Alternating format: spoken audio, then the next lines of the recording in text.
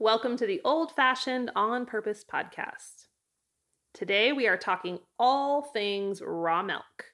Maybe with the weirdness of the food supply lately, you are debating buying milk locally and you're looking at your options and you've seen folks offering raw milk and you're wondering, why the heck should I bother?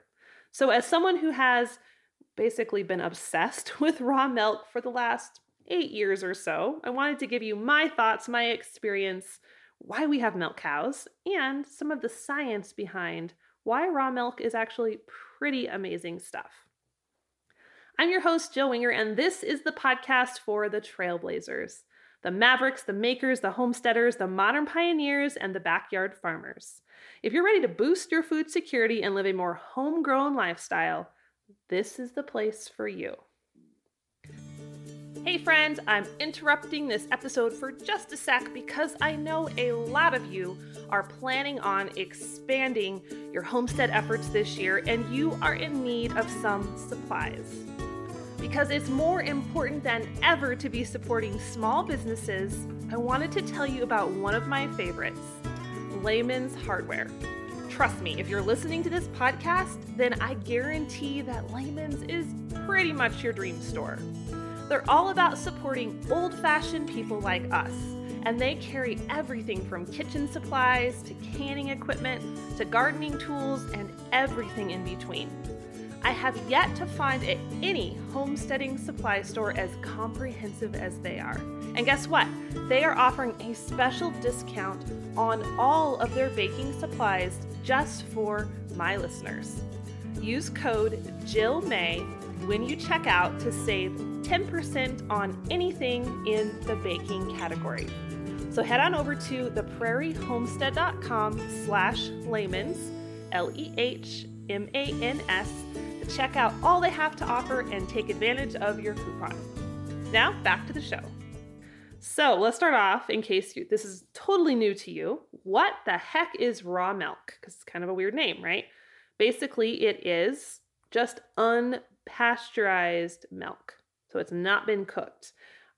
Raw milk will also, because it hasn't been processed or pasteurized, it's going to also be non-homogenized, which means that cream will rise to the top. Homogenization is what they do to milk in stores that makes it all be the same, right? No cream rises. We don't have to worry about differing cream lines. They can really standardize milk with that process. So raw milk is straight from the cow. It is milk in its most pure form. It's creamy. It's amazing. The thing I love about it the most is it's alive. It's a living food. And for someone like me who is into food in its most unprocessed form, it just makes sense. Now, as you might have guessed, this is not a cut and dried topic. There's a lot of debate. There are some concerns around raw milk. You can really get into some interesting discussions about this online. So I want to dive in a little bit deeper today. Not only why we have had a milk cow for this long, but also some of the science behind why raw milk can be really, really good for you. Okay, first things first, let's talk a minute about pasteurization because I think it's important to understand the history here. Obviously, as humans have consumed milk over the millennia, it has been raw for the most part, right? Because they didn't have a choice. That has been the norm of milk consumption. Now, the problem is when things started to shift really was kind of in the 1800s. So what happens? What the situation was, I would say early 1800s, there was a lot of babies dying. Like about 8,000 infants a year were dying with this diarrhea stuff, and people couldn't figure out what it was. They had all kinds of names for it. They were confused. They're like, what is happening? And so there's a lot of debate. There's a lot of concern. And what they discovered was happening was that cow's milk, which back then was considered to be an equal substitute for breast milk, they were given the cow milk to the babies, and the cow milk is what was in essence, killing the infants. And it wasn't just any cow milk. It was cow milk from dairies that were called swill dairies. And a swill dairy was a dairy that was usually in a city because they were trying to, make it less transport, because fresh milk, it's a little trickier to transport. They had these dairies in the city, so they were cramped and they were small, and they were attaching them to whiskey distilleries because they could take the spent grains from the distilleries and feed them to the cows, and it was a way to use up the waste, and it was cheaper, right? And they would pump these cows full of these spent grains. That's what they call it, the swill, right? And so they discovered that at first the cows didn't want to eat it, but when they were hungry enough, they would eat the spent grains and they would increase their milk production. Now, the problem was, because this is not a healthy diet, right? The cows had no fresh air or pasture. It was very unhealthy conditions. And there was just a complete lack of understanding back then of how bacteria and germs work. The milk was disgusting and filthy. So when you feed that milk to babies, it's not good. And that is what was causing these massive amounts of deaths in babies. So there was, kind of long story short, a couple guys who brought that out and called attention to it. One guy in particular, Robert Hartley, he was kind of the first one to be like, hello, look what is happening. And everyone thought he was dumb. Does that sound familiar at all? When someone comes up against the food system and they're like, you're stupid, stop talking. That never happens, I'm sure, in our modern time, because we're smarter than that. Haha. But anyway, he brought some attention to it. There was another publication that started to talk about it, and everyone realized finally, oh my goodness, this is not working. And so the solution was, hey, if we cook the milk, it's better, right? We kill off the bacteria, we kill off the bad bacteria, and it's good. So who would have thought? You cook the milk and the babies stop dying. Now, there were some other issues because you feed kids cooked cow milk. It's not great. You feed babies that instead of breast milk or formula. It's not ideal nutrition. So that didn't solve all the problems, but the deaths decreased, right? And so that became the norm, was we pasteurize the milk, it's safe, and that's just how we roll. And that's kind of how we are up to this point. Now, in that situation, pasteurization was definitely called for. So that was a good idea before they understood all the ins and outs of bacteria and germs and cleanliness. Absolutely preferred than drinking dirty milk from sick cows. But our understanding of science has changed a lot over the years. And so there's a large number of people, including myself, who are passionate about going back to raw milk, or let me rephrase that. I just want to have the choice. And if someone else isn't comfortable with that, that's fine. Pasteurized milk is still available. But I'd like to have the choice, because I do believe that raw milk is better for you. It's a living food. It's unprocessed. We apply that logic to pretty much any of these foods, and it usually holds true that our bodies prefer the unprocessed versions. So therefore, we have 3 milk cows right now. We do not pasteurize the milk. In fact, I have never pasteurized the milk from our animals. We milk them out. We strain it to get any floaties. Sometimes you get a hair in there. It happens. We chill it for 24 hours, and then we drink it. Period, end. It's the way we've done it for 8 years. We've never once got sick, never once had any problem with it.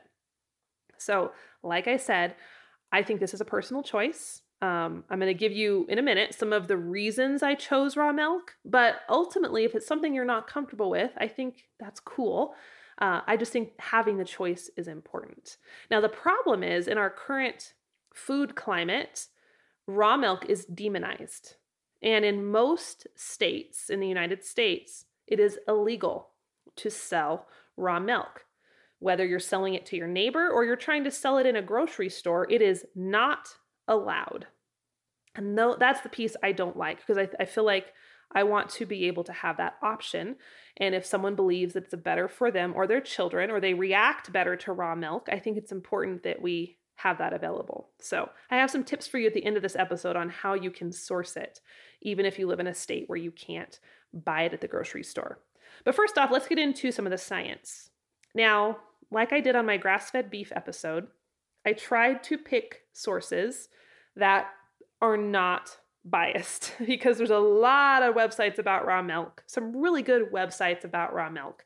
But I feel like maybe Some of you will need some sources that are not from a raw milk fanatic like I am. So these are pretty neutral.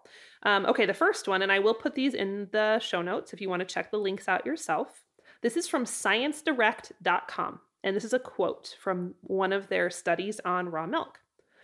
The fatty acid composition of cow's milk has become less favorable to human health in the last 4 decades due to the changed feeding and management practices, notably higher proportions of concentrates, that's grain, and silages in diets with less grazing. Essential fatty acid and conjugated linoleic acid, also known as CLA, we talked about that in the grass-fed beef episode, concentrations have generally declined, and with more low-fat dairy products, human intake of these fatty acids has declined even further since ruminant food products are the main source of human CLA intake. They go on to say that milk from cows fed fresh green forage, especially those grazing grass, had a much higher unsaturated to saturated fat proportion with more polyunsaturated fatty acids and more CLA than milk from silage-fed cows. So I should have prefaced that. That's more on the grass-fed side of things versus grain-fed. So that's less about raw milk. But they found that cows fed primarily grass, fresh green forage, had much more, or had a higher unsaturated fat ratio and more CLA in the milk, right? Kind of what we see similar to some of the grass-fed statistics. So if you have raw milk from grass-fed cows, which is what we do, and that is my favorite, you should see the color of our milk right now. It's golden. It is beautiful. It's not that anemic white. It's golden from the cows eating grass. It's fresh green grass. So it's a lot better for you. Okay, now let's get into what pasteurization does. Another article from ScienceDirect.com said that pasteurizing milk showed a decrease in manganese. I can never say that word. Manganese. It's a mineral, right? I just can't say it. I sound like a bumbling idiot when I try to pronounce it. I don't know. It's like a tongue twister. That thing, a decrease in that thing, copper and iron. And in case you doubt my credibility, I don't know why, you can go check out that link in the show notes. Okay, another one that I really like was on pubmed.gov. And I'll include that link in the show notes. That's kind of the archive of all sorts of scientific literature stuff. But there is a study on that website that explains that kids who were fed unpasteurized milk at a younger age had less incidences of asthma. Pretty interesting, don't you think? It kind of goes along with some of the studies we've seen about kids raised in a rural setting who have less allergies. And the theory is obviously they have a more robust immune system because they're exposed to more stuff. Now, this is a fascinating one. This is on the CDC website, cdc.gov. Now, they are not pro raw milk. They hate raw milk, and they will do everything they possibly can to convince you that if you drink raw milk, you will die. You will die. So this was fascinating that even though they're very much against it, and you can hear the languaging in this, I'm going to read it to you. They're still trying to discount it, but they also cannot ignore the science here. This is from the CDC, and I quote, "The heating process of pasteurization inactivates some enzymes in the milk." Interesting. But then they follow it up by saying, but scientists do not believe these enzymes are important in human health. Okay, CDC, cool, whatever. Okay, continuing with a quote. "Some nutrients are somewhat reduced in pasteurized milk, but the U.S. diet has plenty of other sources of these nutrients. Also, okay, sure." And they said, for example, vitamin C is reduced by pasteurization. So even though they're trying really hard to convince you raw milk is bad, they still had to concede that it reduces the enzymes and it reduces the nutrients in the milk. So I will let you do with that information whatever you want to do with it. But interesting. So beyond the health benefits of all the extra enzymes and good bacteria and more vitamins and all that good stuff, there's a couple other reasons that I'm pretty much obsessed with raw milk. Number one, it's creamy. Like today we measured 3 inches or more of cream on a gallon of milk, and that is magical. And the other thing I love about it is that it is so much more versatile than pasteurized milk. A lot of cheese making requires raw milk because when milk is cooked and homogenized, it just messes things up, the structure of the milk. So a lot of cheese making, you need to have raw milk to start or for best results. And the cool thing about this, I have a post on my blog about what to do with soured milk. Pasteurized milk, when it goes bad, it's just gross. You probably should just toss it. But raw milk, it doesn't really go bad in the traditional sense. It just changes forms. So if you have soured raw milk, you can still use it in baking. If it gets really sour, it turns into clabber, and it will actually begin to separate, and you'll get a curd layer and a whey layer. And you can eat the curds, you can cut them up, you can use the whey. I have another blog post about how to use whey for all sorts of things, or you just feed it to your dogs and your chickens and your pigs and they love it. So raw milk just changes forms and it is really cool. All the good bacteria and enzymes are constantly working in that milk and it's kind of magical. So there's the benefits. There are risks. I just need to be straight up with you. There are risks in consuming raw milk. I would also argue, however, that there are risks in anything we eat. Like, how many times a year do we hear of people dying from cantaloupe that they bought at the grocery store, or spinach, or there's a recall on lettuce, or someone goes to a fast food joint and gets E. coli from a hamburger? So there is an inherent risk with anything we put in our mouth. After a lot of research, though, many, many years worth of research and just consuming this milk, this is a risk I feel like is very small. And it's a risk that we are personally willing to take. A couple things to keep in mind. If you are sourcing raw milk, make sure you're getting it from a raw milk dairy, because their cleanliness and their practices will be far different than a dairy that has milk that is destined for pasteurization. Some of the biggest instances or outbreaks of diseases related to raw milk has been from folks who went to a traditional dairy and they just grabbed a cup of milk out of the bulk tank. I would not recommend that. I would not drink raw milk out of the bulk tank from a regular dairy. They have not been as stringent with their practices to make that feel safe to me. A raw milk dairy, though, a good one, they are super crazy about their cleanliness standards. They will have ideally been sending the milk in for tests. Sometimes dairies will send it in monthly to send in a milk sample. They have a lab test it for bacteria counts. They'll be testing that. Their cows will be tested. They're meticulous with their cleanliness of how they milk, and if they're using a milking machine, how they clean the machine. So there's nothing wrong with visiting the dairy or asking them questions, but I'm guessing that your average raw milk dairy, their standards are going to be pretty darn impressive. So keep the risks in mind. Like I said, there's risks with anything you put in your mouth, and you get to make the choice. You ultimately get to make the choice for your family. But I know for us, we are wholehearted supporters of the raw milk idea. So the last question I wanted to address is, how the heck do you find it? Because I know a lot of you live in states where it is illegal. In Idaho, my home state, you can go to the local food co-op, which is a store, like a grocery store, and buy milk in the cooler, which is a blast. Here in Wyoming, you cannot do that. However, while our food laws used to be pretty dismal, about 5 years ago, we passed the Food Freedom Act. I think that's what it's called, Wyoming Food Freedom. And we can now legally sell raw milk, on a small basis. I can sell raw milk to a friend and not get in trouble. That is legal, which I think that has been the best thing to ever happen to Wyoming. I'm super grateful that that legislation happened, because we're actually preparing right now with our new milking parlor. We have a milking machine arriving any day. We will be able to sell raw milk to the public for the first time, and I'm really excited about that. So check the laws of your state. Maybe you get lucky, you're in a state where you can buy it outright. If not, you have a couple options. The first is a cow share. So the way that a state gets around sometimes these regulations is that farmers can sell shares in their cow, which means I own part of a cow, right? Farmer Bob has a cow.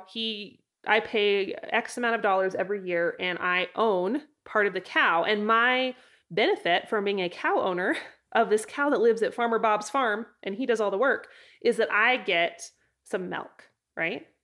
And that is a way that a lot of these states' laws are not written to prohibit cow ownership, and they can't tell you what to do with your own cow. And so a cow share is a legal way to work around these restrictions. Sometimes you have to hunt a little bit for the cow share program, but it can work out really, really well. Another option that I've known people to try is sometimes you can sell raw milk as pet food. So people will have it labeled as for pet consumption only, wink, wink, and you can go get it that way. So that's another workaround. Go buy some raw milk for your dog. I'm sure they'll like it. And you can source it in that kind of a roundabout method. So those are some tricks. I hope as folks wake up more to food freedom issues that we will see states start to loosen this grip on the idea of raw milk, even if it's not something that can, they don't want to let it be sold in the stores, just to follow in Wyoming's footsteps and allow neighbor to sell to neighbor, I feel like is just a basic freedom. It keeps the farmers responsible, right? I know in the raw milk that we sell, we're going to be testing the cows, testing the milk, and have the utmost cleanliness because that responsibility is on me. And it also creates more discerning consumers because they get to make those choices for themselves and have a more active role in what they're buying and understanding why. So I'm a fan. Hopefully, if you're brand new to this idea of raw milk, this episode just gave you some food for thought. Go do some research of your own, check it out, see what you think, talk to some friends. But all in all, I definitely think raw milk is worth the little bit of extra work it takes to find it. So if you are ready to do this homestead thing, but you're not quite sure where to start, well, I have something that will help. I have created an entire library of resources for homestead folk just like you, and you can get complimentary access over at theprairiehomestead.com/grow. And that is it for today, my friend. Don't forget to hit subscribe so all of the new episodes will show up in your podcast player. Thanks so much for listening. It's always a pleasure. We'll catch up on the next episode of the Old Fashioned On Purpose podcast.